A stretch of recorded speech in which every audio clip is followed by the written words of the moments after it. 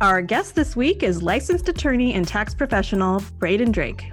And if you're thinking this is going to be boring, trust us, it's anything but. Braden educates creative business owners with his courses, mastermind groups, and his podcast, Unfuck Your Biz. Today, we're talking about taxes, business entities, cash flow, and Birkenstocks. Let's go.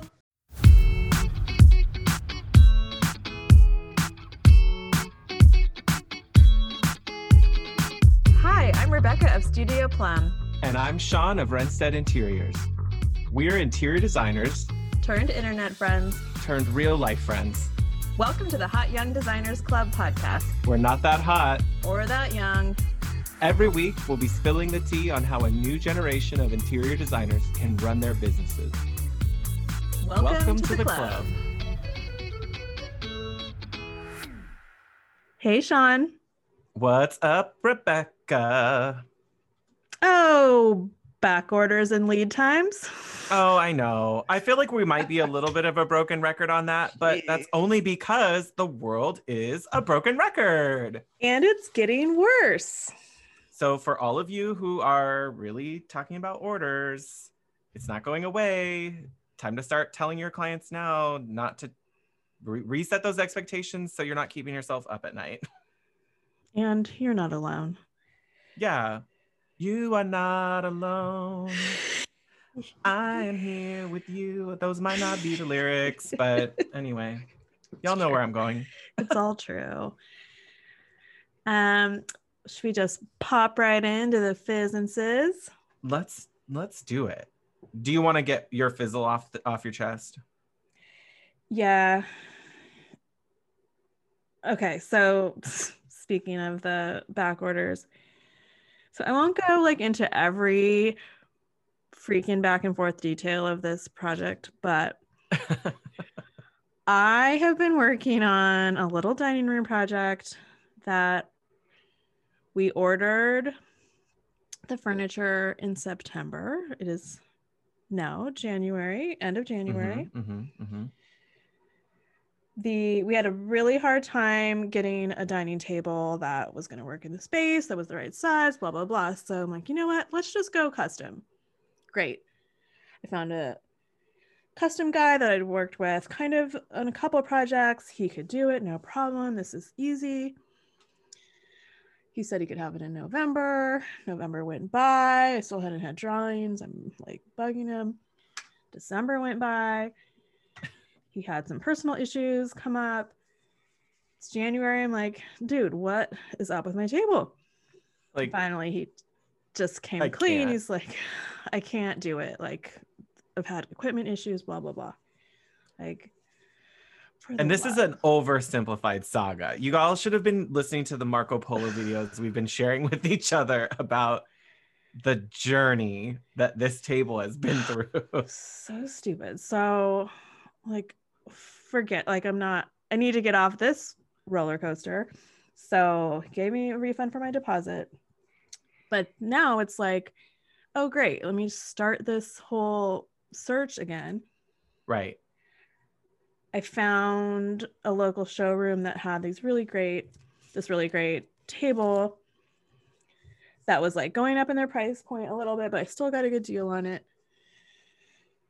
They loved it. It was all great. They could pick it up in person. They had it on the floor. It's not a heavy use showroom, so it was fine. And the seller said they would have the furniture repair guy come and clean it up. There's just little surface scratches or whatever. Right. Yay. Okay, let's do it. I haven't even talked about the chairs, but I'm not going to, because there's a whole chair component that keeps getting affected. Because the original chairs no longer work with this new solution, so we had to switch it all out. Anyway, the client goes to pick it up on Saturday, and I'm getting calls from all of them that the retouching did not go well. There's fluorescent green, and they got it out in the sunlight. Now it looks like it's highlight marker, bright green. The photo you showed me, it's that's definitely not a good really color didn't match. Something happened with that. there was something that was like being affected, like that was not Maybe it showing up in interacted regular wrong, or light. Yeah. yeah. And it was like all over the table. Like there was like 6 or 7 little touch-ups. So they refused Ugh. it. And they refused it. And I never wanted them to know it was floor model. Like I was hoping that the cleanup was going to be good enough, because to their Yeah. point, like all furniture that comes into any warehouse needs to get retouched. They all get scratched. Yes. So I wasn't trying to like do anything shady. But once somebody knows it's a floor model, then it's like, oh, let me get out my microscope. I know. But it was bad. Like I totally agree with it. You But like now you understand where they're bothered by it too. It's just that doesn't help you get the job done any sooner. no, and there's no more tables in stock. So they will no longer accept that table no matter what. And so I'm still on this journey. So Over today, I have to get some information, but for all the hot young designers who are listening, like this is where we're keep talking about, like most of our job is taken up with customer communications and the business side of it. And this is it. Like this is really time consuming. Like picking a pretty table is the fastest and easiest part. yeah, and in normal times, like there would be a plethora of available stock, but there just isn't right now. So it's I just heavy. want it to be over.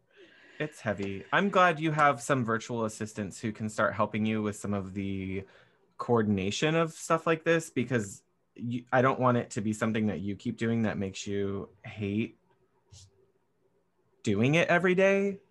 Like let someone else hate doing it every day. Totally. So. Like I don't need to like be so emotionally like depleted by, because it's so disappointing. Like I feel like I'm an empath by nature, so I feel the disappointment like it was happening All to of me. it. And you feel like you're letting them down, when in reality it's like you Yeah. haven't let them down. You've helped them tremendously through this, and they couldn't And they're even be not where they are now they're not without it. blaming me, but I'm the person, I'm the messenger. So Right.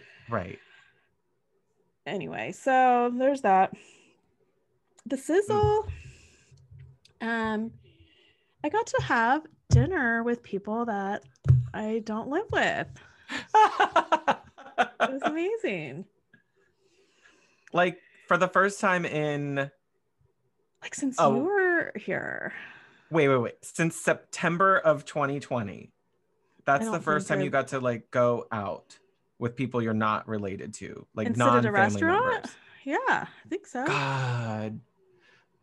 I haven't been have you? at a no, I haven't. No, I have not been. And you still haven't. Yeah. You guys, people don't understand, for not all of our listeners are California based. Obviously, there's thousands of you now, which is great, but y'all, California has been a shit show and a half, a shit show and a dumpster fire on I don't know what, like on the struggle bus. Like it's been rough. Everything gets closed. Showrooms are closed. Restrooms are closed. Like everything might as well be closed. Literally, infection rates are so high that people aren't going anywhere. Stuff is shut down. It's really rough to watch. And then when I'm talking with other designers or showrooms or distributors who are in different parts of the country, it's a very different version of what's happening. And so you're not necessarily hearing that unless you're finding the news headlines, how rough it's been for a number of states. I mean, we're not the only one, but it's definitely tough. Right. Here. I mean, we were physically, like, we had another stay-at-home order over the holidays, so things weren't. And even yours open. Just got lifted. So we got, and ours is Sacramento still in place. County got lifted. So and LA County is not going that anywhere. Outside. It was all very safe. It was all nice to have a drink. Yeah, a couple drinks, dinner with some ladies. It was great. You need that. You've been like, you're taking on a lot at home. Well, and I was just thinking, like, when I was leaving, I don't think I've been out at night driving. Really weird. like right? a like sundowners, like a Yeah, retiree. I'm like, oh shit, this is different. Oh my God, it's so late. I gotta get home. It's dark. I gotta go to bed at 8. Like, do my headlights remember how to work? This is Oh weird. no. That's a tough one. I mean, we have gone like to pick up like ice cream or something and like done a drive through of something at night, but we're not. I would Yeah, you're not really saddled love, down with children that just like keep you roped in at night. So yeah, but I yeah. would love to be able to sit out and have a meal. I But know. honestly, like there are a lot of crap places to eat when you don't want to sit like in a parking lot. I refuse to do that, you guys. I I know. refuse to sit in a parking lot. Like if the restaurant didn't already have an outdoor dining environment before this, I will not be sitting in a parklet Like in a on a picnic curb. table. Yeah. No, I will not. I will not be sitting in a place where the plants are already dying because the restaurant doesn't water them outside because they tried to create like a little hedge or something. Nope, I'm not doing that. Like if you didn't It's already have a well thought out place to eat, I'm not coming to. No. the ambiance is obviously very important to our types. Yes. As very developed aesthetes, this is something that we won't give up. Like, Yeah, surrounded by plastic. Like, yeah, just yeah. there's nothing Sorry, I want to not eat that bad. sorry. I know.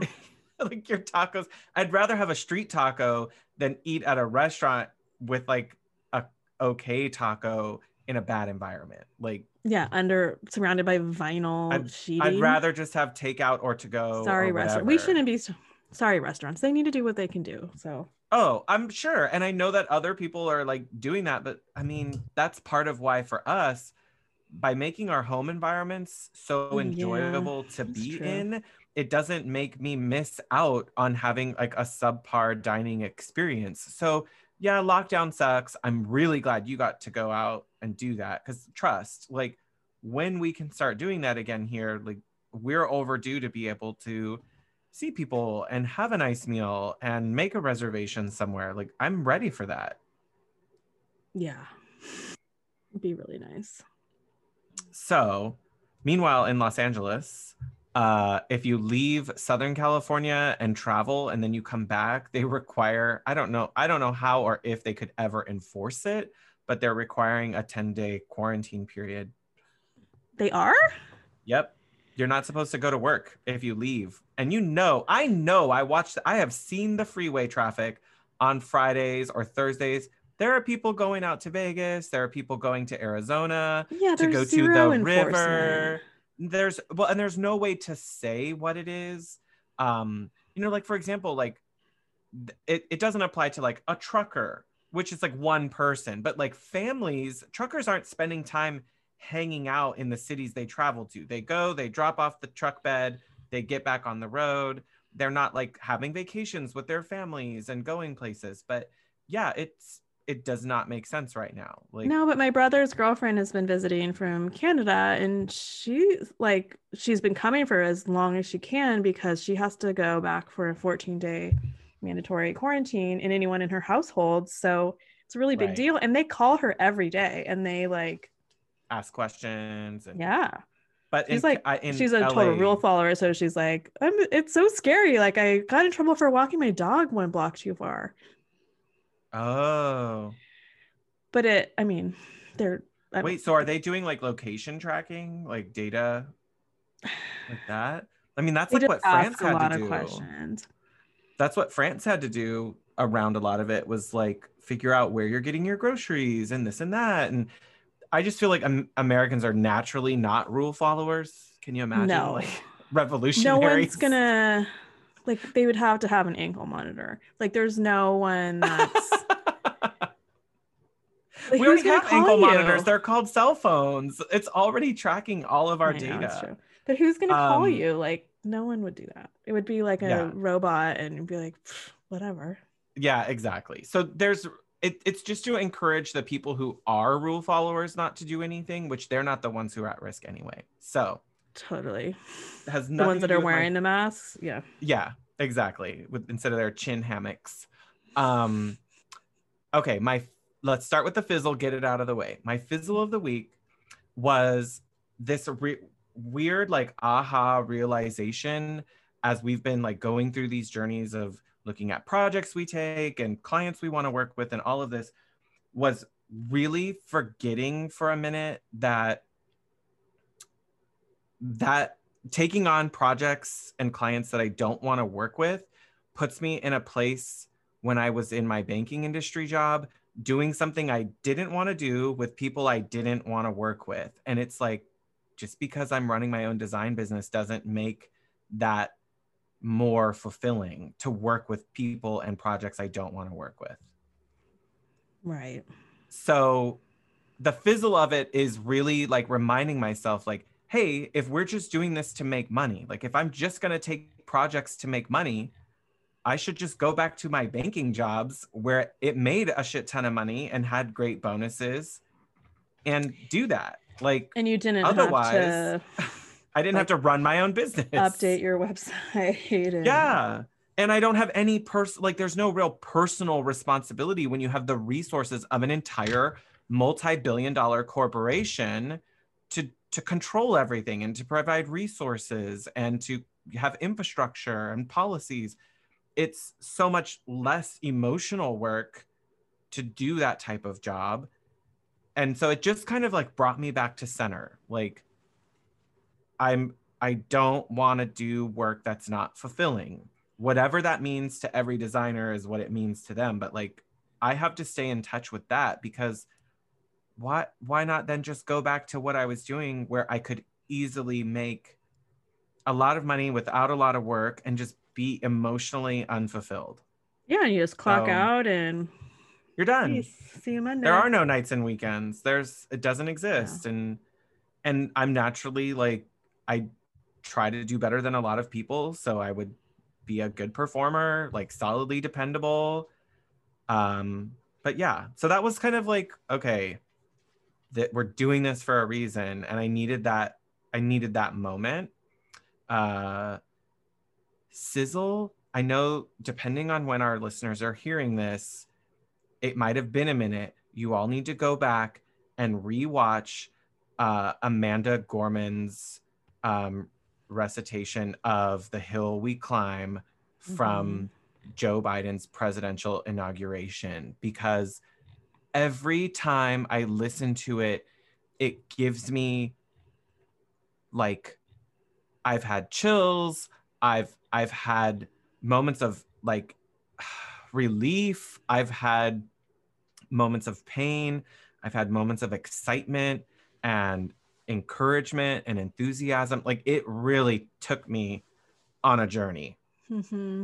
Every time I listen, I pick up on something else and I inflect or reflect on another, verse that's in it. And so if you need to pick me up and it's been a minute since you listened to it again, go back. It's a really inspiring and encouraging and powerful moment in history to think about and to remind ourselves that we have work to do, but that there's a reason why we're doing it. And so that's kind of the perfect like balance to my own personal fizzles, is to remember that all the hills we climb in different parts of our lives and our businesses and our families and our government, like we're all climbing something different. And we kind of need to think back on those moments. And I don't know, it was a really good, I think about it every day. I watched her, live while it was happening, but yeah, that's a good idea to re-listen and like see how it applies to different aspects. How is she so freaking together and smart in her early 20s? I know. She's so sweet too on her Instagram. I mean, she got like 1 million followers that day. Like, it's crazy. It's something that she probably never, she probably thought like, oh, people will respond, but it hit differently. So thank you, Amanda Gorman. We got stuff that's going to hit different today too. Yeah. You guys need to grab a notepad. We're going to have your gay best friend in a very irreverent way, get your shit together. Yeah, he really has his shit together, but he doesn't make you feel like You don't feel you know. bad. No, he's seen it all. He's worked with tons of creatives, so he gets how some of us are more on the messy creative end of the spectrum. As I told him, the hot young mess club, like sometimes we need to pull ourselves out of that. Yes. And what? And it's a judgment-free zone, but this is your place, and I think he's a great resource. Totally. All right, let's get into it. Let's do it. Welcome, Braden. Hi, thanks for having me. Hi. Hello. Here. Excited to have a little chit chat. We're gonna make it fun and I know, interesting. like all of your listeners are probably on the edge of their seat to hear this like legal and tax breakdown, but I always tell people it may not be fun, but it's not gonna get any more fun than this. Right. Like this is the most we're gonna squeeze from that turnip. Yeah, like this is like tax and law don't get any more fun than when Braden comes on the show. That's always my goal, at least. It's I set true. a semi-high bar for myself. I'm here for that. I Yeah, think our I mean, you listeners start need with to your be here for it. And yeah, you Yes. start with your business name and your brand. Like our listeners need like a lot of them. I personally need a lot of unfucking of my business, and that's my main goal for the year. So that should have been my word of the year, if that could be. One of my students calls it the unfucking. I think I'm gonna get t-shirts. Ooh, the great unfucking. Yeah, the unfucking. Yes, that's what we call it, at least in my business. I love that. Yeah. Why don't you tell our listeners more about you and your background and what got you to where you are today? Sure. So, hello, everyone. My name is Braden. I'm originally from Indiana, but moved out to California to go to law school a hot minute ago. Did the whole law school thing, took and passed the bar exam. And after that, I actually went and got my master's degree in tax law. So that's like an advanced legal degree, specifically in tax.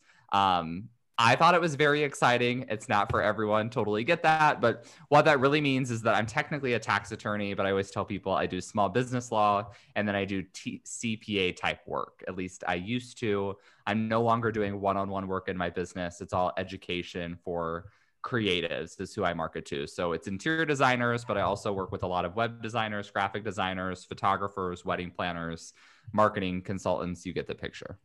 Awesome.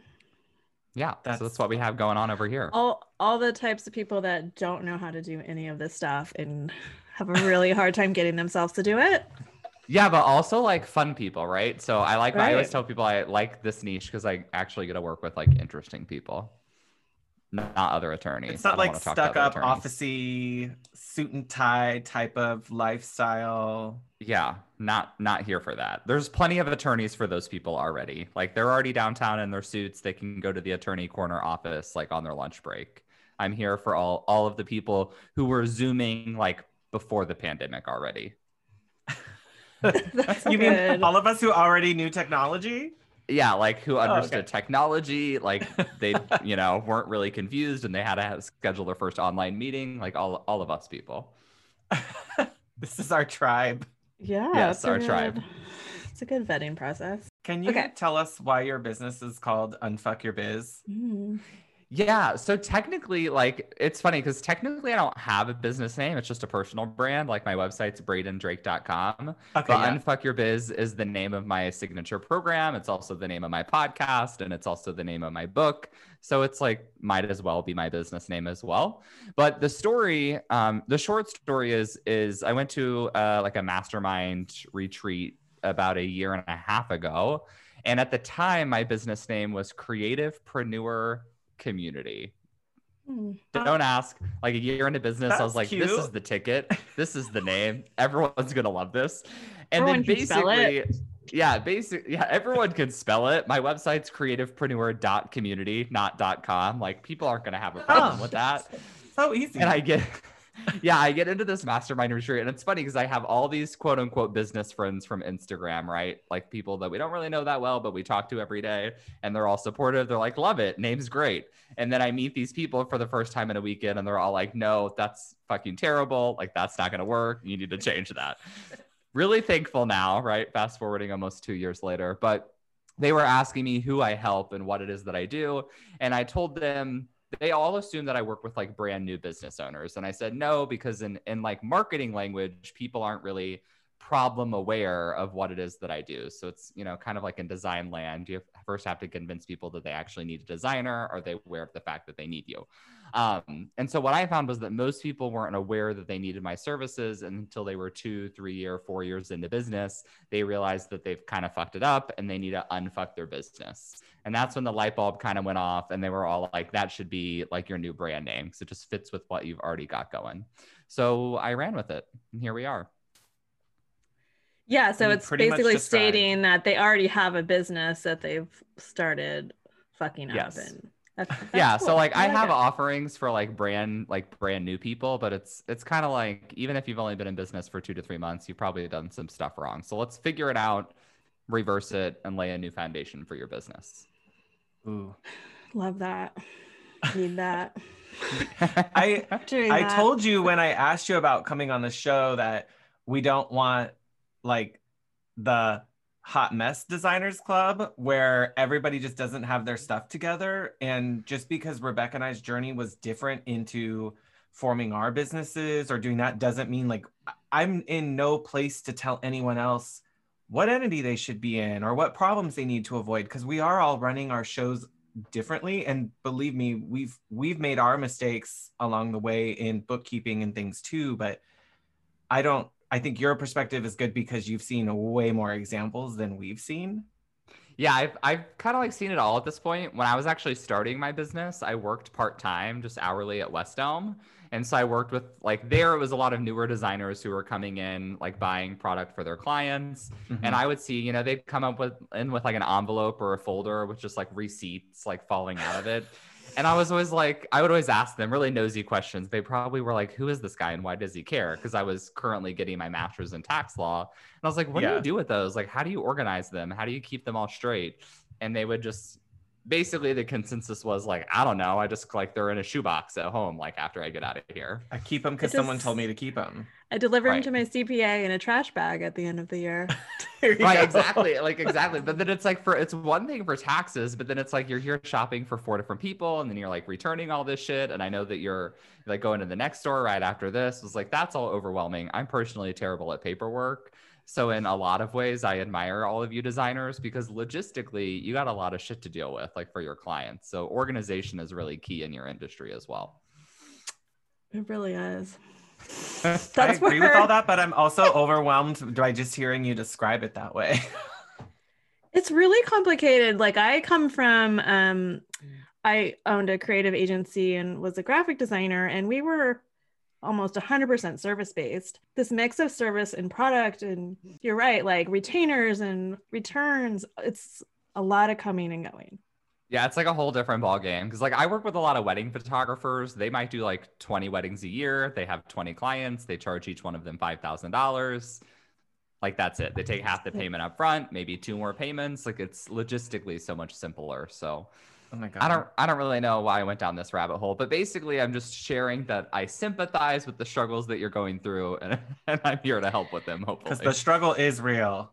Yeah. Yeah. And I think that's like why we can really make a mess of things and maybe at a more rapid pace than another industry.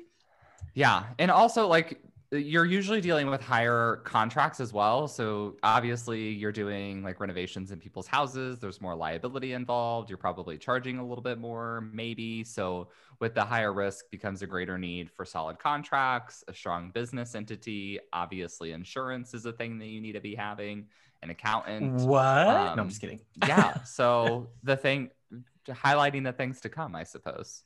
I know you have a book that kind of walks people through this. How do you think someone should start? Like if they feel like they've made a mess of things, they've kind of got things in QuickBooks, but they maybe have that folder of random receipts or shoebox, what should they do? Yeah. So first thing they need to do is go to unfuckyourbizbook.com and Okay. grab We a will link in the copy. show notes. Yeah. Push buy now. By now, but what I do in there is basically I call it the Unfuck Your Biz framework. So it's a 5-step framework, and the first thing we do is figure out like how much you need to be saving for quarterly taxes and understanding like tax basics and principles. Then we look at, have you done anything with your business formation so far? So have you formed an LLC? Do you have a partnership? Have you formed a corporation?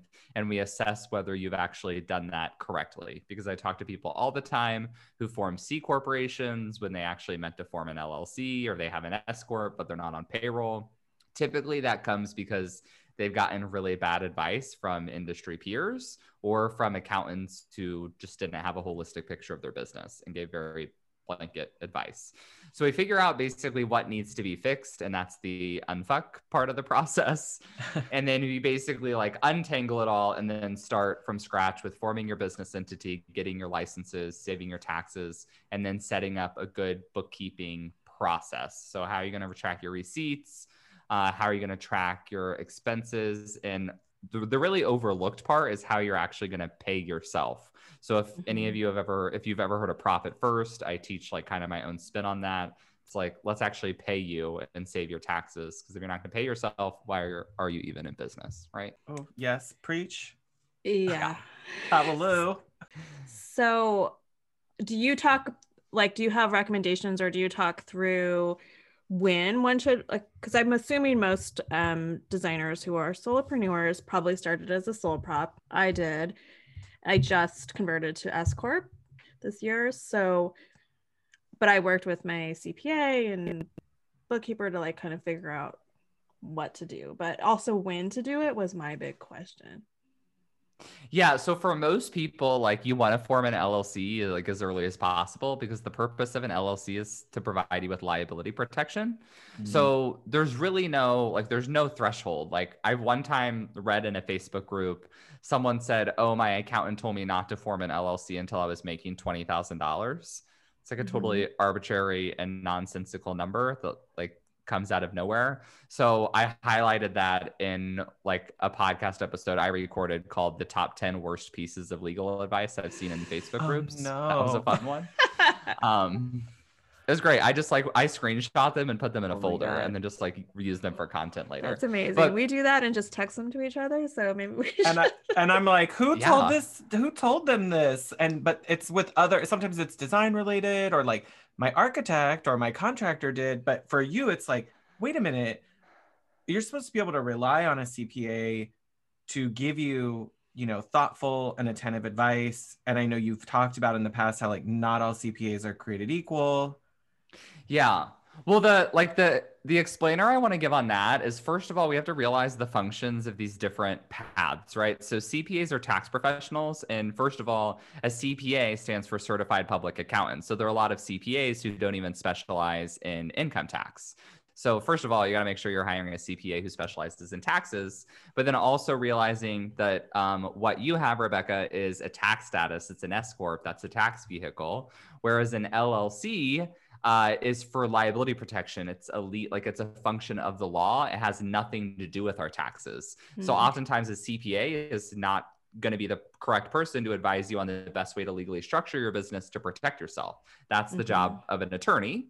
But then oftentimes attorneys don't know shit about taxes. So an attorney will tell you one thing, a CPA will tell you another thing, but you really need to take the guidance from both of them and marry it together in order to protect yourself and to get the best tax advantages. So or hire if you a want tax to, like attorney. we can, right. Ideally, like tax attorneys are kind of like a whole different breed. I'm kind of an anomaly because I don't do like what most tax attorneys do. Like my best friend for my tax program that I went to, she now works at Deloitte in San Francisco, and like their biggest client is Facebook. So they advise Facebook on, I won't say avoid taxes, but how to save a lot of money on taxes. That's what corporations do. They're trying to keep their money. Like if there's a law for it and there's a way to do it. And that trickles down to even businesses that are small like ours of, well, we want to keep as much of our money that we earn as possible. And if we can do that by making sure we're in the right entity and the right tax strategy, like that's why we want to do that. Right, exactly. And like my role, I always tell people like my role is basically to tell you what the rules are and you should take advantage of them to the best of your ability. But then like we stop there. We're not going to try to, like cheat the system or anything like that. But the way I always like to teach people LLCs, because it's a very common question you ask, like when should we form an LLC? The way I teach it in my programs is I tell people to think about the magic bubble that Glinda floats in The Wizard of Oz. Are you with me? Like, I'm with you. we know the yellow brick. Like I watched this as a young gay child. I watched The Wizard of Oz all the time. I was obsessed with it. I don't know why. I think it just speaks to your soul in somewhere. But Glinda floats We all wanted down to be her. Yes, we all wanted to be Glinda. She floats down in her magic bubble. So picture like something that's representative of your business in the bubble. So I usually think about like my computer, not Glinda. Otherwise, this gets very morbid. But the bubble, like the bubble in this circumstance is your LLC. So if a client ever sues you for breach of contract, for like property damage, any of this kind of stuff, then imagine your object that's representative of your business, the computer, like exploding inside of the bubble. So your business blows up, but the bubble's magic and it contains all the shrapnel of that explosion of that lawsuit within the bubble, and everything that you own on the outside of the bubble stays safe and protected. Without the LLC, there's no shield, no nothing. So that kind of explosion can hit all sorts of shit. So basically all of Munchkin Land. Right. All of Munchkin Land is at risk. All of Munchkin Land is your personal livelihood. Yes. Lollipops everywhere. Lollipops everywhere. It's a mess. Yeah. You're going to have to get like a new brick person in to come put your yellow bricks back in the right pattern. Okay. Okay. I'm really visualizing this. Okay. So the LLC is just the bubble. Like there's no money really involved. With tax money involved. Well, or it's contained to the bubble. So if that lawsuit affects the LLC, it's not bleeding into your personal finances and then stopping you from your mortgage and your house and exactly. So people can't come after your personal assets to satisfy a judgment. Like that's the legal language that we use. But this is separate from our taxes. So when you're a sole proprietorship, you file your taxes on a Schedule C. That's just the form where your business income and expenses goes on the tax return. But then once you file an LLC, it's the same thing. That was a really bad lead up. It's the exact same thing. So LLCs also... Is it different? Yeah. And I have an LLC. Different. I'm like, I'm pretty sure I use the same one. I think I paused for dramatic effect because I was going to say something cheeky, but then I didn't have anything cheeky to say. So LLCs also file on a Schedule C. They're the exact same. So this is why it really drives me bananas, because a lot of people will say, my CPA told me not to form an LLC until I'm making this amount of money because it's not going to save me taxes. And what they're really saying is that an S Corp helps save you taxes, but only once you hit like certain profit metrics. But with that, what people don't realize is that an S Corp's not actually a legal entity. It's just a tax status. So when you form an LLC, you can opt for your LLC to be taxed as a sole proprietorship, an S corporation, or a C corporation. And when you form a C corporation, you can do those same things. So really what you're doing most of the time is you're going to form an LLC. And then once you're making enough money in your business, you're going to fill out this extra form that says, hey, IRS, I want to take advantage of this magical section of the tax code, subchapter S, which gets me tax breaks. And that's when we say that you have an S Corp.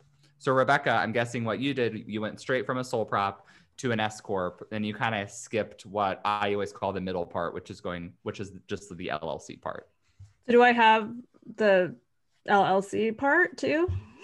The protection of an LLC, the protection part in your S yes, Corp, you do. You definitely have the liability protection of the LLC, because what happened was whoever you hired to do yours, they would have either formed an LLC and elected it to be taxed as an S Corp, or they formed a corporation and elected it to be taxed as an S Corp. Either way, you have liability protection. Great. She's gonna sleep better tonight. Yeah, you'll sleep better. But for our newer business owners, what I always tell people is to form your LLC as soon as you can afford it. But if you're in a high risk business, you can't afford to be in business until you can afford to have your LLC. In California, we're at a disadvantage because our LLCs are $800 a year. But I have students like in my home state of Indiana, it's a $35 fee every other year. And it's it's costing you $35 every 2 years, let's just like form it before you launch your business. Oh my God, I had no idea. I mean, I know what ours is because I'm paying that every year, but I didn't realize how expensive it was compared to other states. Yeah, like I don't think I've seen any other states that are more than like 250 a year. Most of them are between like 100 and 200. Oh my I know, God. it's And crazy. there's freaking Facebook with all their money. Yeah, it's a little wild. So usually I just tell people to think of your LLC as like an added layer of insurance. Yeah, the way it's like I an think about it. $800 insurance premium Right. every year for us. Rebecca, Yeah. you're looking at me like that, but my past career, Braden, I was 13 years in banking, and one of my last roles had a lot of regulatory compliance, anti-money laundering, bank secrecy acts type of. It was a crazy world, this type of stuff that goes on behind the scenes. But when I left that, so much of that, oh my God, things can go wrong thought process from that whole career like fueled the start of my business, and almost in like a, you could scare yourself out of doing things because of how frightening the world can be, and like litigation and legal compliance. Like it can be really overwhelming to someone starting business on their own if they know that those things are out there, versus just like skipping down the yellow brick road, not realizing that there's flying monkeys coming at you later. Yeah. Are either of you like super into the Enneagram like I am? 7. Okay. I'm also an I'm yeah, an I'm 8. also an Enneagram 7, which usually surprises people because a lot of Yeah. set like a tax attorney is not like a typical 7 job.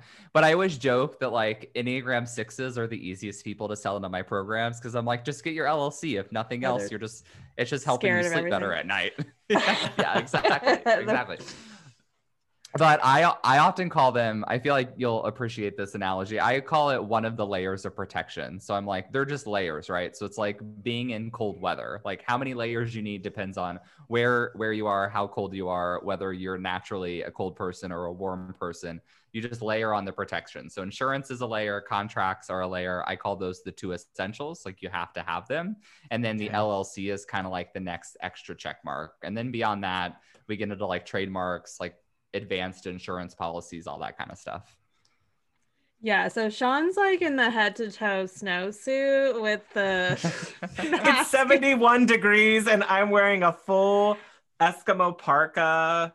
and I'm like wearing a scarf. I'm like, oh, the next building's just right up there. I'm sure we'll find a fire soon. Don't Yeah, my like, it'll high be fine. heels It'll be look great. cute? It'll be Like- fine. Well, What's the worst it's that could because happen? you and I as Enneagram 7s were like conflict avoidant, but we're like massive avoiders, right? So if anything, I'll just use myself. So if anything, I'm always like, oh, I don't need to, like, no, it's fine. Like I'll worry about that later. I didn't need to worry about it. I'm just not even going to think about it, right? Right. It'll all work out. It'll all work out. It's going to be great. And then I'm saying there, until it doesn't. Yeah. We're all gonna that's die. Yeah.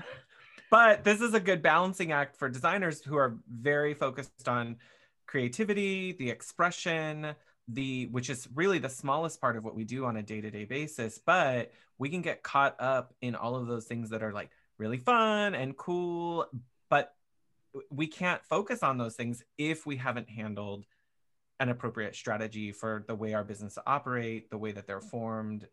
Without that foundation, we really can't be giving our full self to those other tasks. Right. And I'm a big proponent of like everyone being the CEO of their own business. And that entails like actually knowing what needs to be done.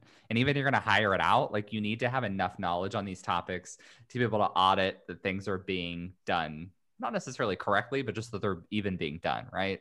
So like I have one student who hired an attorney and a CPA to form her business, but she still ended up like no one paid her franchise taxes for 4 years for her LLC. So she ended up owing her franchise taxes plus interest and penalties. And she had to hire another accountant to file them. So it was like $4,000. And she was like, yeah, she was like, I'm a 6-figure business owner and I hired all the people I thought I needed to hire. And I felt so much guilt and embarrassment when this happened. And I was like, it's a pretty common story. That's why it's important for you just to like learn your compliance tasks in your business. And then you can like actually task it out to people if you want to. But at least you know when the taxes are due and you're like, hey, did you do that? Like, did Yeah, that and then happen? You can at least call your accountant and be like, hey, Gary, like franchise taxes are due next week. Have you got do you have your shit in gear yet? Or like, do I need to call someone else? Yeah. Do you have my receipt? Yeah. Did that happen? Yes. Send me the confirmation number. I need to write that down. Yeah. I'm glad you said that because early, maybe it was no. We're going back into like 2019 now, but I brought on a much better bookkeeper than where I started my business. And I had to like level up to someone who really understood things, to where the first time I had to file my own sales tax for, goods that I sold, I was like, I am never doing this again, because it took me so much longer. I went to the little class that they taught at the local like county office, and I was like, why am I doing this? I should not be doing this. And legit, it took a professional bookkeeper with under a CPA at the company they work with. It took her like 15 minutes to do something that took me hours to make sure I was doing right. But I did learn from that of like, oh, now I know what she needs to do that correctly, and like where my books need to be and why and what numbers she's looking at. So when we were preparing for it, it was so much faster because I know what reports to look at in my own bookkeeping, compare them to the numbers that we're filing, and then it's easy to just follow through with it and do the double checks instead of having to do the whole process on my own. Yeah.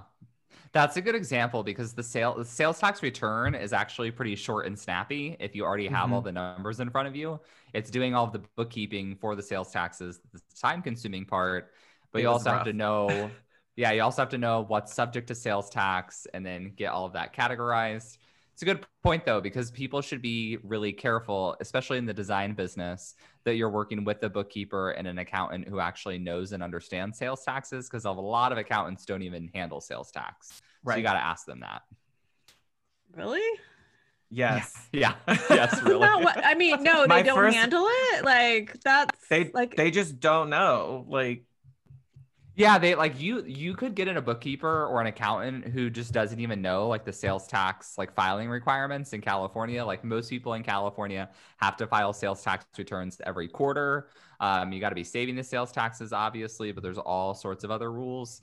And if they don't like really focus on that or offer it as a service, then they're not going to be on top of it. It's like too granular for what they do.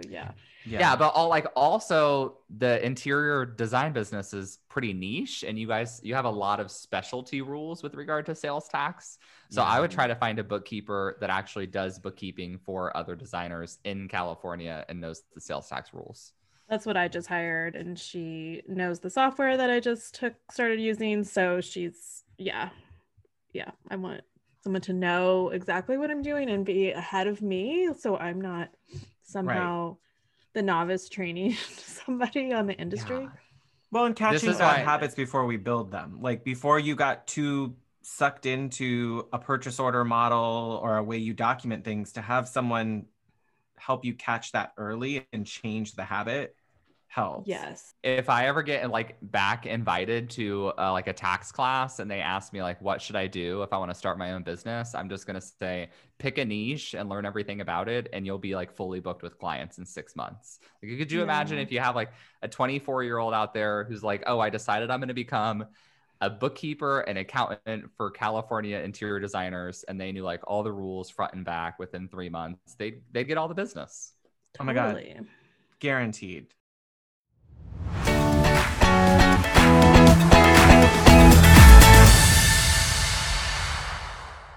Hey, Sean, have you signed up for the Hot Young Designers Club newsletter? Oh, no. Really? Is this you not wanting to clutter your inbox with a lot of excess junk? No.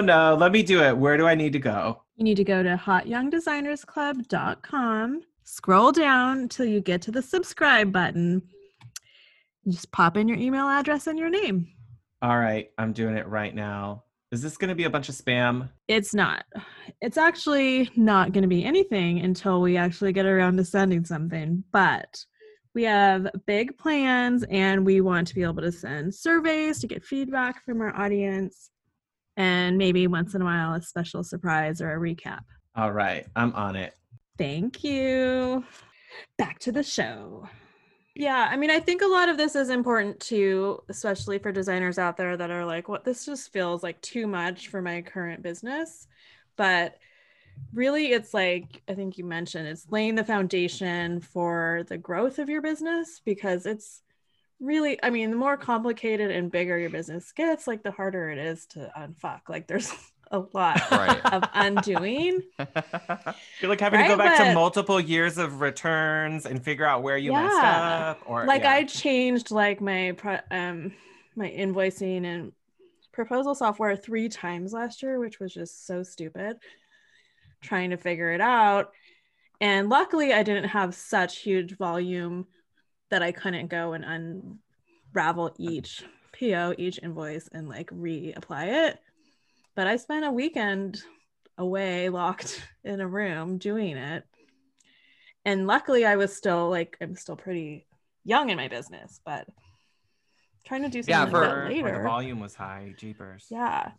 For like the brand new people, if this conversation is a little overwhelming to them, like what I would say is like forming your LLC, getting your business licenses, doing all of that. Like I teach that in my programs. If you want to learn more, you can contact me. But that's like a month-long process. It's, you know, it's just something that you have to do. You have to set it up. And then it's like a 15-minute check-in once a quarter. It's not a big obligation. It's not that complicated. It's just a one-time setup thing. When it comes to all the tracking that we're talking about, like you can both probably attest to this. You can take months and months to set up like the perfect process. But really in the beginning, it's just tracking everything. It's just figuring out what's the best way I can be organized. How can I organize all my documents for one client? Do I work really well with spreadsheets? If so, maybe I have like an Excel spreadsheet for each client. And then I have one Excel spreadsheet that's like my business income in and out. I think we can overcomplicate it and we think that there's specific ways we have to track everything. But in reality, most of our tax obligations are just showing like a valid process in which we've verified how we're getting money and how we're spending it. So come up with your own until you like have the time and energy into investing in like the perfect quote unquote system if that exists. Yeah, because my like my CPA, she kind of helped me straighten some things out in my books, and she's like, all I'm doing is like income and expenses. Like I don't care what percentage you did this type of client or how many consultations you did, or all of that is just like sales strategy and like internal processes of growing the business, which is important to track, but it's not, it doesn't affect taxes or. Right. We have like, there are a lot of different like ways we can talk about the difference, but I just differentiate between tax accounting and then I call it CFO accounting. There's definitely much more technical jargon, but if you ever have like a CFO come on your podcast, like their big topics are how to focus on profitability, like that kind of stuff. And if you're doing that kind of accounting, you want to know where are my referral sources coming from? Who pays me the most? What kind of projects do I have the most ROI on? Like kitchens are really expensive on the client end to redo, but can I charge more for kitchens? Maybe I like them more, they're more profitable. That's like one set of bookkeeping that you can kind of do over on the right side if you want. And if you fuck it up, like no harm, no foul. But for IRS purposes, like how much did you get paid by clients in 2020? How much money did you spend on deductible expenses? What was your profit? Like that's what we need to know. And how much sales tax did you collect? Yeah. And then we have sales tax, we have income tax, and then hopefully we have like you have accounting. separate and didn't spend. Yeah. Top tip for everyone. Like if you're just starting out, the best thing you can do, open a separate bank account just for your sales taxes. And every time you collect the sales tax, just immediately transfer it over, keep the money there, never touch it. This is the big difference between income tax and sales tax. When we pay our income taxes, we're paying taxes based on the income that we earned. Pretty straightforward, right? It's like a bill that we have to pay. When we collect sales taxes, that's not our money to begin with. It's literally the government's money. We're just holding it in trust for them. Yeah. So when you blow your sales tax money that you've collected, it's a much bigger problem than if you're just late on your income taxes. So you don't want to mess around with that. Yeah, I don't want to spend the state's money. Yeah. Did I scare everyone yet? Get you. I mean, we did talk about this in a previous episode when I I needed to open, this was a while ago. Gosh, I feel like that was a while ago now. That was like last summer. Where I had the one account so long, and then I just would keep track of like, I was having to do the manual work of keeping track of that for so long. I don't know why I waited so long. I knew that money was there, and I knew what the running liability, that I owed for sales tax was. But eventually it became like I just don't want this in that same number. Like, I want to look at my accounts and look at my cash flow and be able to say, like, this part is mine. This part is for taxes, and this is for client retainers. Like, this is a liability if I don't finish this project. And it made it so much easier to understand my cash flow when I started separating it much better. Physically in like different accounts. Yeah, like That's a profit on a first thing, sheet. right? Yeah. Yeah. I always like tell people like profit first did not invent cash flow. It just popularized it. So the way I think about it, like we probably all have one of these like wild, like, obsessive aunts. I know I do. Maybe you all do too. But they have envelopes for everything. This is also the Dave Ramsey method. So they're like, oh, I got my paycheck, and they literally withdraw it cash from their bank account. And they're like, I put 5%, like my mom, 5% in my Christmas envelope. So her Christmas envelope collects cash all year. That's her Christmas budget. And then I have my car repair envelope, my grocery envelope. So that's what you're doing. You're just using bank accounts instead of envelopes with cash in them. What I do, and what I tell my students to do, is we use it's like a savings app called Capital, spelled Qapital. I have an affiliate link if anyone wants it. But it connects to your bank account and then can automatically save money. So we set up a Capital savings account for your taxes. And so you calculate how much you need to save for income taxes, and it will automatically pull 17%, 23%, whatever you tell it, before you ever touch the money. So we set aside money for income taxes automatically. And then you would go in on the 10th and 25th to transfer any sales tax you've been paid by clients over those past 2 weeks, manually transfer it into a sales tax banking account. And then we do the same thing for business expenses and for salary.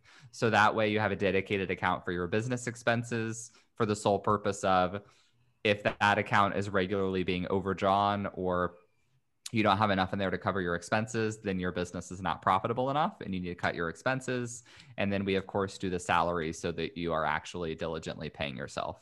Because what we all have a habit of doing is we'll say, oh, you know what? I got a new client. I'm going to buy that new podcast microphone, or I'm going to get like new business cards, or I'm going to like hire another VA. And then you're constantly just doing that in your business, and you're not realizing over the period of several months, like how much you've taken out of your own pocket. And now you don't have the money in your bank account to do your own home renovation that you've probably been wanting to do forever. So it's kind of like you're stealing from your future self every time you overspend in your business. I mean, I'm here for the pay yourself first mentality, which is like, why are we in business if we're not here to get paid? Like, that's the difference between the hobby business or the sort of like hobby level, and that there are certainly like operating businesses that are essentially work like a hobbyist, but in for Rebecca and I, it's like, no, this is to make contributions to our families, to our futures, to trips we want to take personally, not for business, things we want, a new hat, whatever. I think a lot of, Starbucks budget, whatever it is. Like, I think there are some people, like, especially people who enter into this as like their second career, and they kind of like want to think about it as a hobby because it feels more carefree and light that way. And it's like, no one's telling you that just because you're calling it a business and treating it like a business, that it's no longer going to be enjoyable. It just means that you're taking things seriously, right? So I have students in my in the current round of my program who are brand new in business. And every week when we get on our call to talk about our cash flow percentages, they're all like, but do I have to do that? I'm not really making any money. And I'm like, well, until you're making at least $1,000 a month, let's go ahead and set aside 10% of every client payment you do get into your salary account, just so you're building good habits and paying yourself a little bit and not reinvesting at like 100% into the business. And then I'm like, our goal is once you're 6 months in to get the salary up to 30%. And then once you're 1 year in, get your salary up to 50%. Like, that's kind of That's the way we think about it. So you're just adjusting those percentages little by little until you're getting it to where you're paying, maybe 25% to taxes, 25% to expenses, 25%, 50% to yourself. Ooh, that's a cool sort of strategy to think about, like building yourself to that level where what do I need to do to be able to take that 50%? Like that's that combination you were mentioning where it's like the CFO thought process is clients, projects, ideal, this or that, what are we charging? But then it's the side here where we're thinking about if we want to be able to take 50% of what we're bringing in as our salary, and what do we want that magic salary number to be, that you can kind of work backwards into it. Right. Because otherwise people get on, I call it the what the fuck happened to my money hamster wheel. Like I have really long names for everyone, for everything. But it's the word fuck is in all of them. Right. Yeah. And the F word is in all of them. I also have the oh shit cycle, but that relates to back taxes. We could talk about that later if you want. But the WTF happened to my money hamster wheel. That's like when we're 3 years in and we go to do our taxes. Like this is where I've been like several years. I finally started doing this for my own business and then I started teaching it to others. We get 3 years in and we're like, oh, like my tax return shows that I made $70,000 this year. But like, how come I don't feel like my day-to-day like financial life is any easier than it was 3 years ago? Like I'm still kind of like struggling at the end of the month to, get the money I need to pay my bills next month. And I'm not just like taking those vacations that I thought I would be once I was making $70,000. And it's because people let their business expenses just naturally grow alongside their business income. And so if you just have intentionality when you're starting out and you carry that with you as you grow, then it's just something in the back of your mind. It's not, anything that's like too crazy. Bookkeeper I started working with, she was mentioning, I don't know how this would factor in, but she was mentioning that she has clients that, so our income is made from design service fees and product sales. And so she has clients that do all of their payroll comes through design service fees, and they save the furniture sales and then bonus themselves out at the end of the year, quarter, whatever. How would that work? Like how would that still work with what you're saying? Yeah, it's just depends like, on what your percentage is. Yeah, there's different ways you can split it up. Like what I do or what I teach people to do is like really when I said earlier 50% salary, what we're oftentimes doing is it's a 40% salary and then you're saving 10% for profit. So when you have an S corp, like this is actually the way it works when you have an S corp, you put yourself on payroll on a salary, and then you should be getting salary payments every 2 weeks or once a month like a normal employee would through your payroll company. That's your salary. And then all the other profit you have in your business, you'll typically will pay out to yourself once a quarter. Some people do it once a year, but that's like your bonus. And so we do those allocations. So you're paying yourself the same way even before you have an S corp. The method that your finance person is suggesting is just to, instead of doing this percentage of the overall business, they're like, the reason why they probably broke it down this way is because your design fee is really direct compensation for your hourly labor. So that makes a lot of sense for that to be your salary payments because it's compensation for labor put in. And then usually profit is just like your reward for being the owner of your business. And so it does make sense that they'll say, we'll pay your profit distributions out of your product sales because that's like just more passive oriented income. And we can control our hours, or should. Right. That's the nice thing when it comes to like cash flow and CFO type stuff. There are some people who are like very staunch and they will tell you there's a right and a wrong way to do things. But ultimately for me, it's like a lot of it's just psychology. So like what's going to work the best for your business and get you to like do the things that you need to do. And then also administratively, like what's the easiest way to run it in order to hit the goals that you want to hit. Yeah, I like that idea of like psychologically that carrot of the furniture sales bonus, like having that big chunk. Like I don't know if I'd want to wait a year for it because it could be a lot, but like quarterly, or I don't know, we talked about different ways of doing that. Like motivating yourself to keep those sales moving too. Like yeah, if you know that's dependent on you getting some of that compensation, you're like, we need to get to this. Like, and a bigger check is just more rewarding than a bunch of smaller checks, even though it adds up to the same. Right. I have like And being in the course world, I have some friends who will like all of their primary income is their salary, and then anything they make from like affiliate sales or referral sales, they'll put in their profit account. So that becomes like their quarterly bonus. So it's just like also just different ways you can incentivize yourself as well. Mm-hmm. Fun.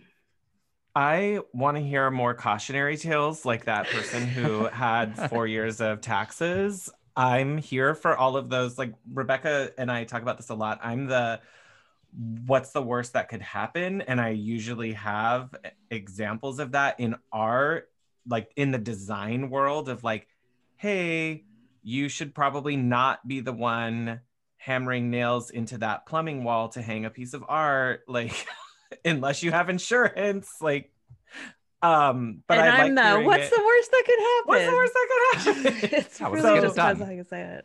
That's also like, I want to hear more of these cautionary tales because I think that really drives home the responsibilities that we have. Do you have any like big fuck ups?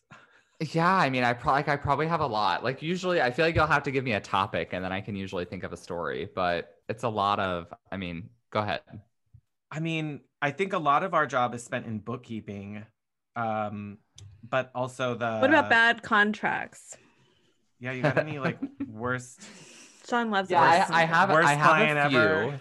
On the bookkeeping, I will I'll tease a future episode of my podcast if you don't mind. This was before Christmas. I interviewed a fellow tax attorney who she does what we call tax controversy work, which means she represents you against the IRS. So if you ever have to go against the IRS, you would hire someone like her. So she shared a lot of fun stories and bookkeeping no-nos. So I think that's scheduled to release on my podcast in a couple weeks. So stay tuned for that. Oh, I'm here for this. Contract wise, I don't have a lot of interior design horror stories. I have like more in the wedding industry because I work with a lot of wedding professionals. But I do have like, I talked to a pretty well-known wedding planner several weeks ago, and she does a lot of celebrity weddings. So we're talking like multi-million-dollar weddings, which is like crazy to me. Like her like planning fees like $100,000. But she had a contract.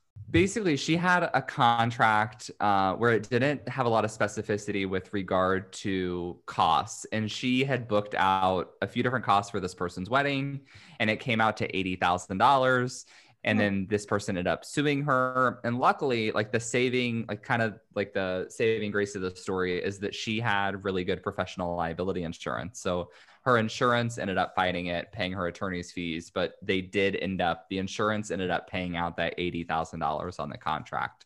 So this is an example. I think a lot of times, like when we think about contracts and we think about liability, we think about like, oh, I'm gonna like knock a wrong. I don't know. You guys can probably get better examples than I would, but that like the nail hits like a piece of the plumbing or something. But can it also just be like breach of contract issues as well? Right. And so hers was about how she gets expenses paid for things that she should have been paid for. Yeah, because essentially she fronted the cost. She fronted $80,000 of costs, like different vendors. Like I think she said specifically they were like outdoor tent rentals in Malibu, like cliffside tent rentals, like that kind of stuff. So her company fronted the cost, and then he basically was like, I don't know if he claims he never gave approval for it or whatever. She said that he was just a dick. So he basically was like, I'm not paying for it.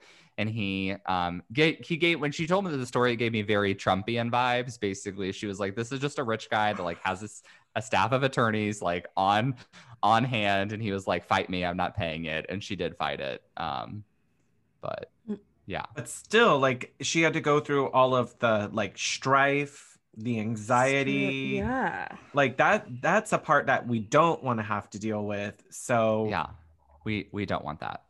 And that can happen in our industry too, where, you know, we're like the final retailer of things, and, you know, like the nature of some things is that they are irregular, whether it's a type of tile or that like a stone material that we recommend for countertops naturally patinas and etches like marble. And we're almost in this business of having to over disclose and document, and it seems ridiculous in the moment, but then in the future, it saves us so much more hassle and frustration to really have this trail of documentation of like, this is how it works. And in her case, not having a pathway of how she gets reimbursed or making it more formalized really made it painful. Yes. Yeah. And off topic, while you were talking about that, I was thinking of this Instagram post I saw the other day of a designer I follow, and they were like I don't know, polishing off the patina off this like giant copper hood in someone's kitchen. And I'm like, A, that like looks really pretty, but B, that's like a ton of work. And isn't it just gonna like get a patina again really quick? Yes. Yeah. Like, especially where there's like moisture and steaming pots of stuff, like, you know, coming up onto the hood or something. Like, it's just going to do it again. It looked like very nice. I was like, this would look really good with my Le Creuset collection. That was what I was thinking about. I mean, those are the types of things that, as designers, not everybody's thinking about. Like, I have a care and maintenance like guide that I deliver to clients at, you know, at the end of a project, which really spends a lot of time talking about like, hey, don't use bleach basically don't use bleach anywhere in your house, period, because it ruins everything. But for the most part, it's just discouraging things like harsh chemicals on natural brass finishes. Or your really handmade messes them tile up. that you just... Yeah, it's And that's the interesting type to of hear stuff. you. Yeah, it's interesting to hear you say that because I have a housekeeper coming in the morning and she specifically texts me to ask me to like go buy another thing of bleach at the store today.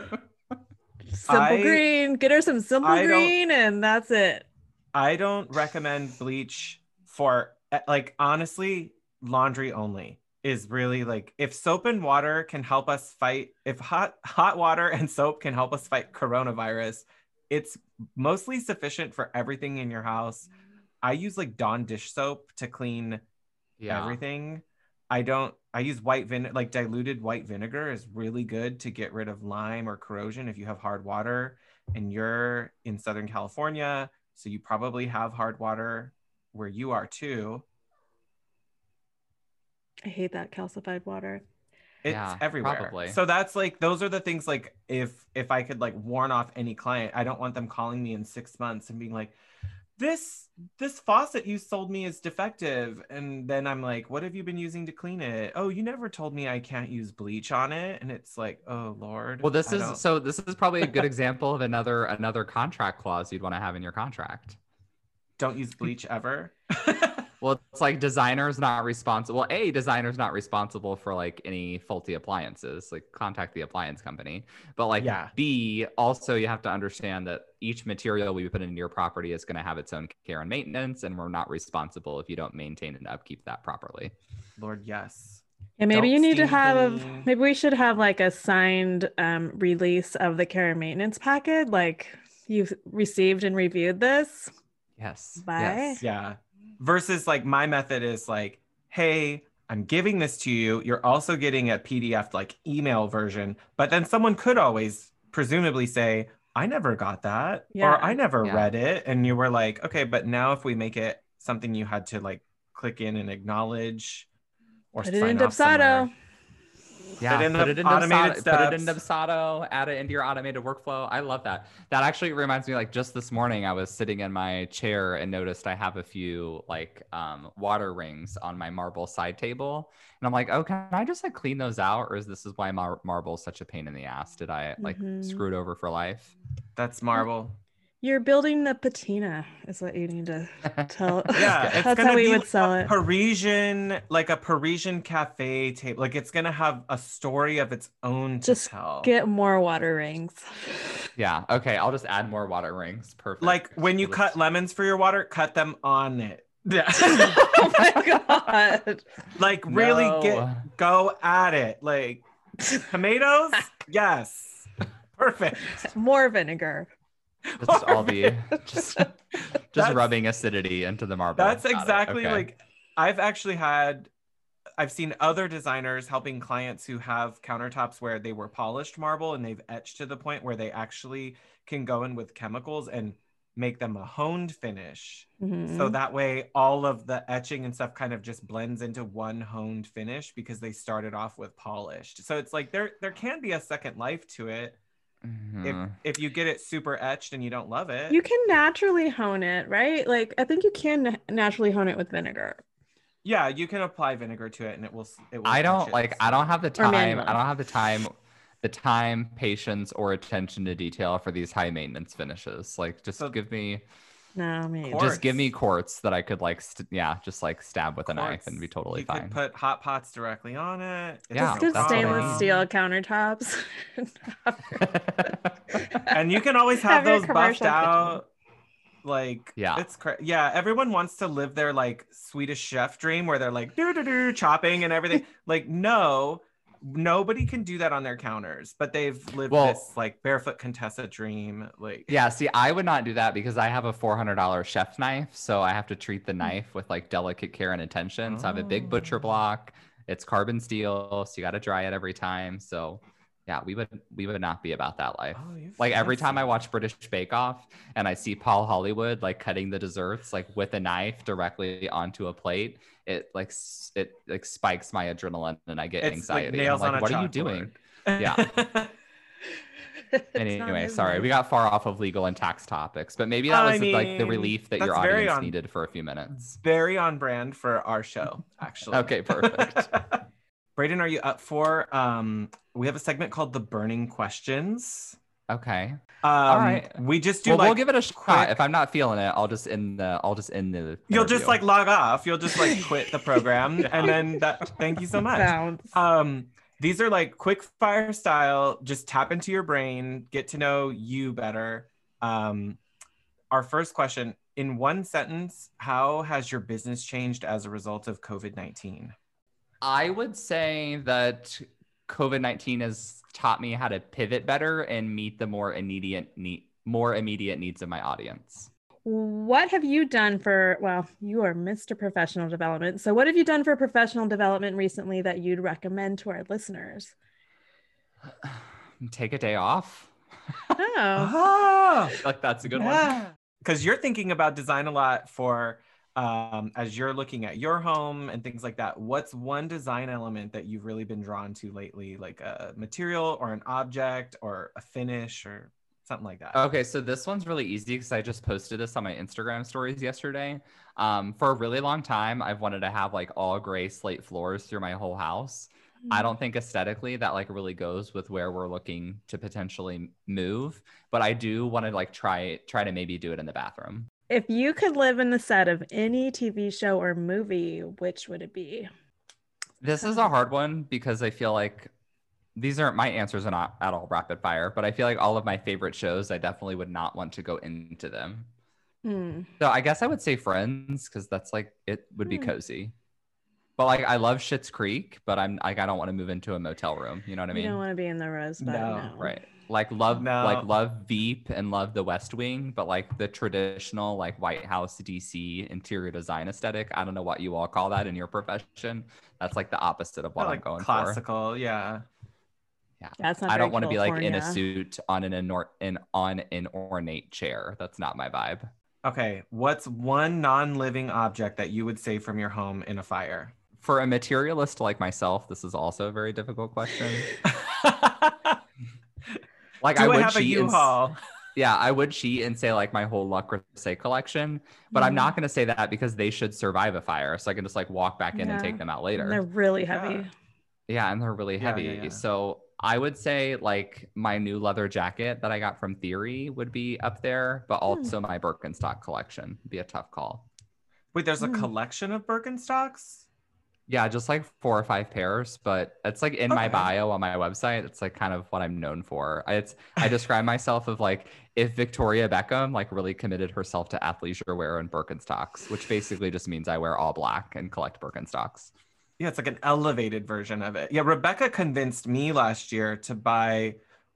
They're not actually called this. Oh, but the Birkin Crocs? we call them Birkin Crocs, apparently, which is like they can get wet, like they're like Croc material. The whole Birkenstock is that sort of plasticky. Okay, material. I feel like I hate that, but I'd have to see it.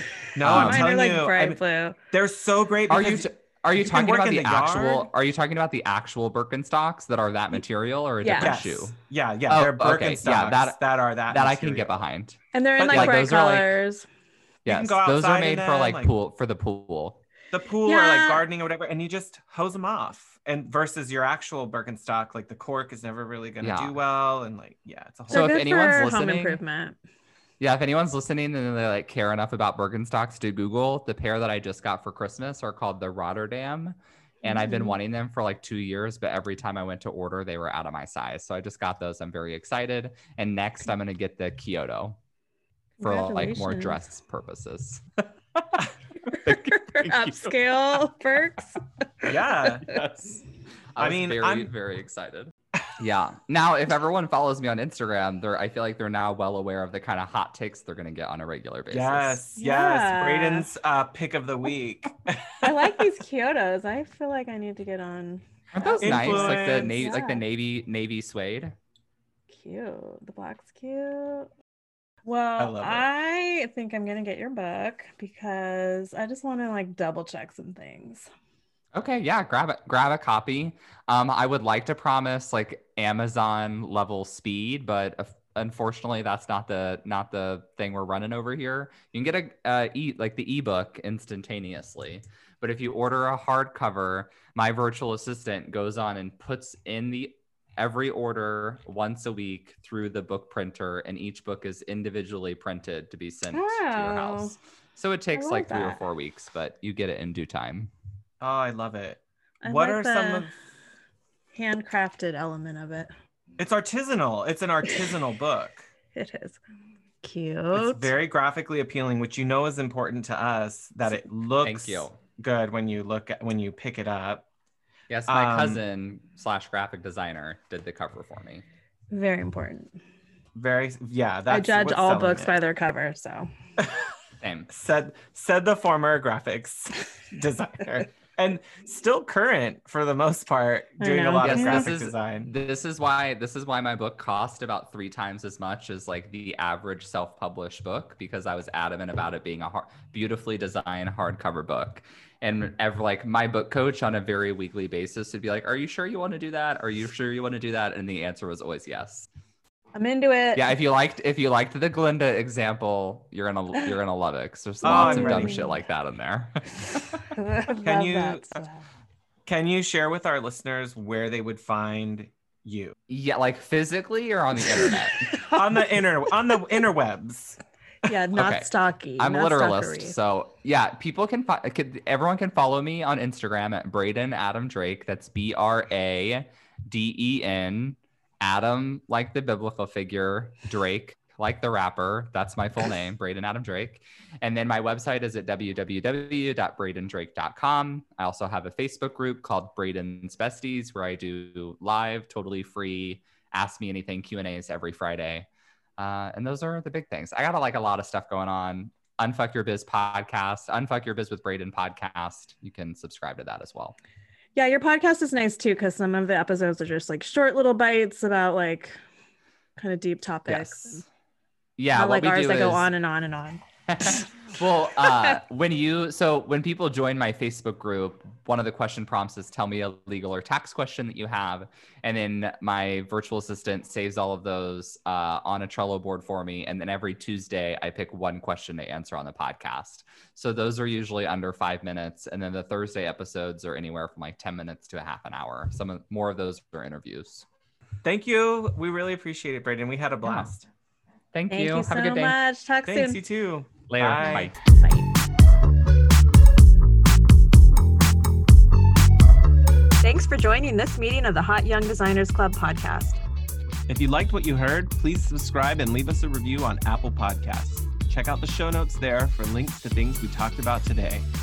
We are keeping the conversation going on Instagram, so don't forget to like, comment, and follow at Hot Young Designers Club. You can find Rebecca on Instagram at Studio Plum. And you can find Sean at Renstead Interiors. That's WRENSTED. If we cared to explore them, but Are there any I would that say One you of them is a recommend? RuPaul masterclass. oh my god, that's all my actually that's after my to-do list. I want to sign up for masterclass due to the French cooking classes. Oh yeah. Specifically, I want to become like, my goal is to become a saucier, because it's really easy to make like a filet mignon. But then if you can make fancy French sauces, it's like you're basically doing you could do a different fancy dinner every night without needing to have a whole lot of ingredients. And like a failed meal could easily become a winner again with the right sauce. Like, oh, that wasn't right. Oh well, sauce. Like everyone loves a little sauce. You go to your friend's house and they're like, hey, like I'm gonna make dinner. Can you whip up a side dish? And it's like, well, you have asparagus. I'll just like whip up a nice little hollandaise to go with those. No big deal. Yeah. Get all your mother sauces down. Yeah, I mean, and putting saucier on your bio, like that sounds really yes. Yeah, attorney, author, saucier. Yes. Yes. All right. Esquire. Are you both still with me? Because you're frozen. Okay. Yeah. Just call me Elsa.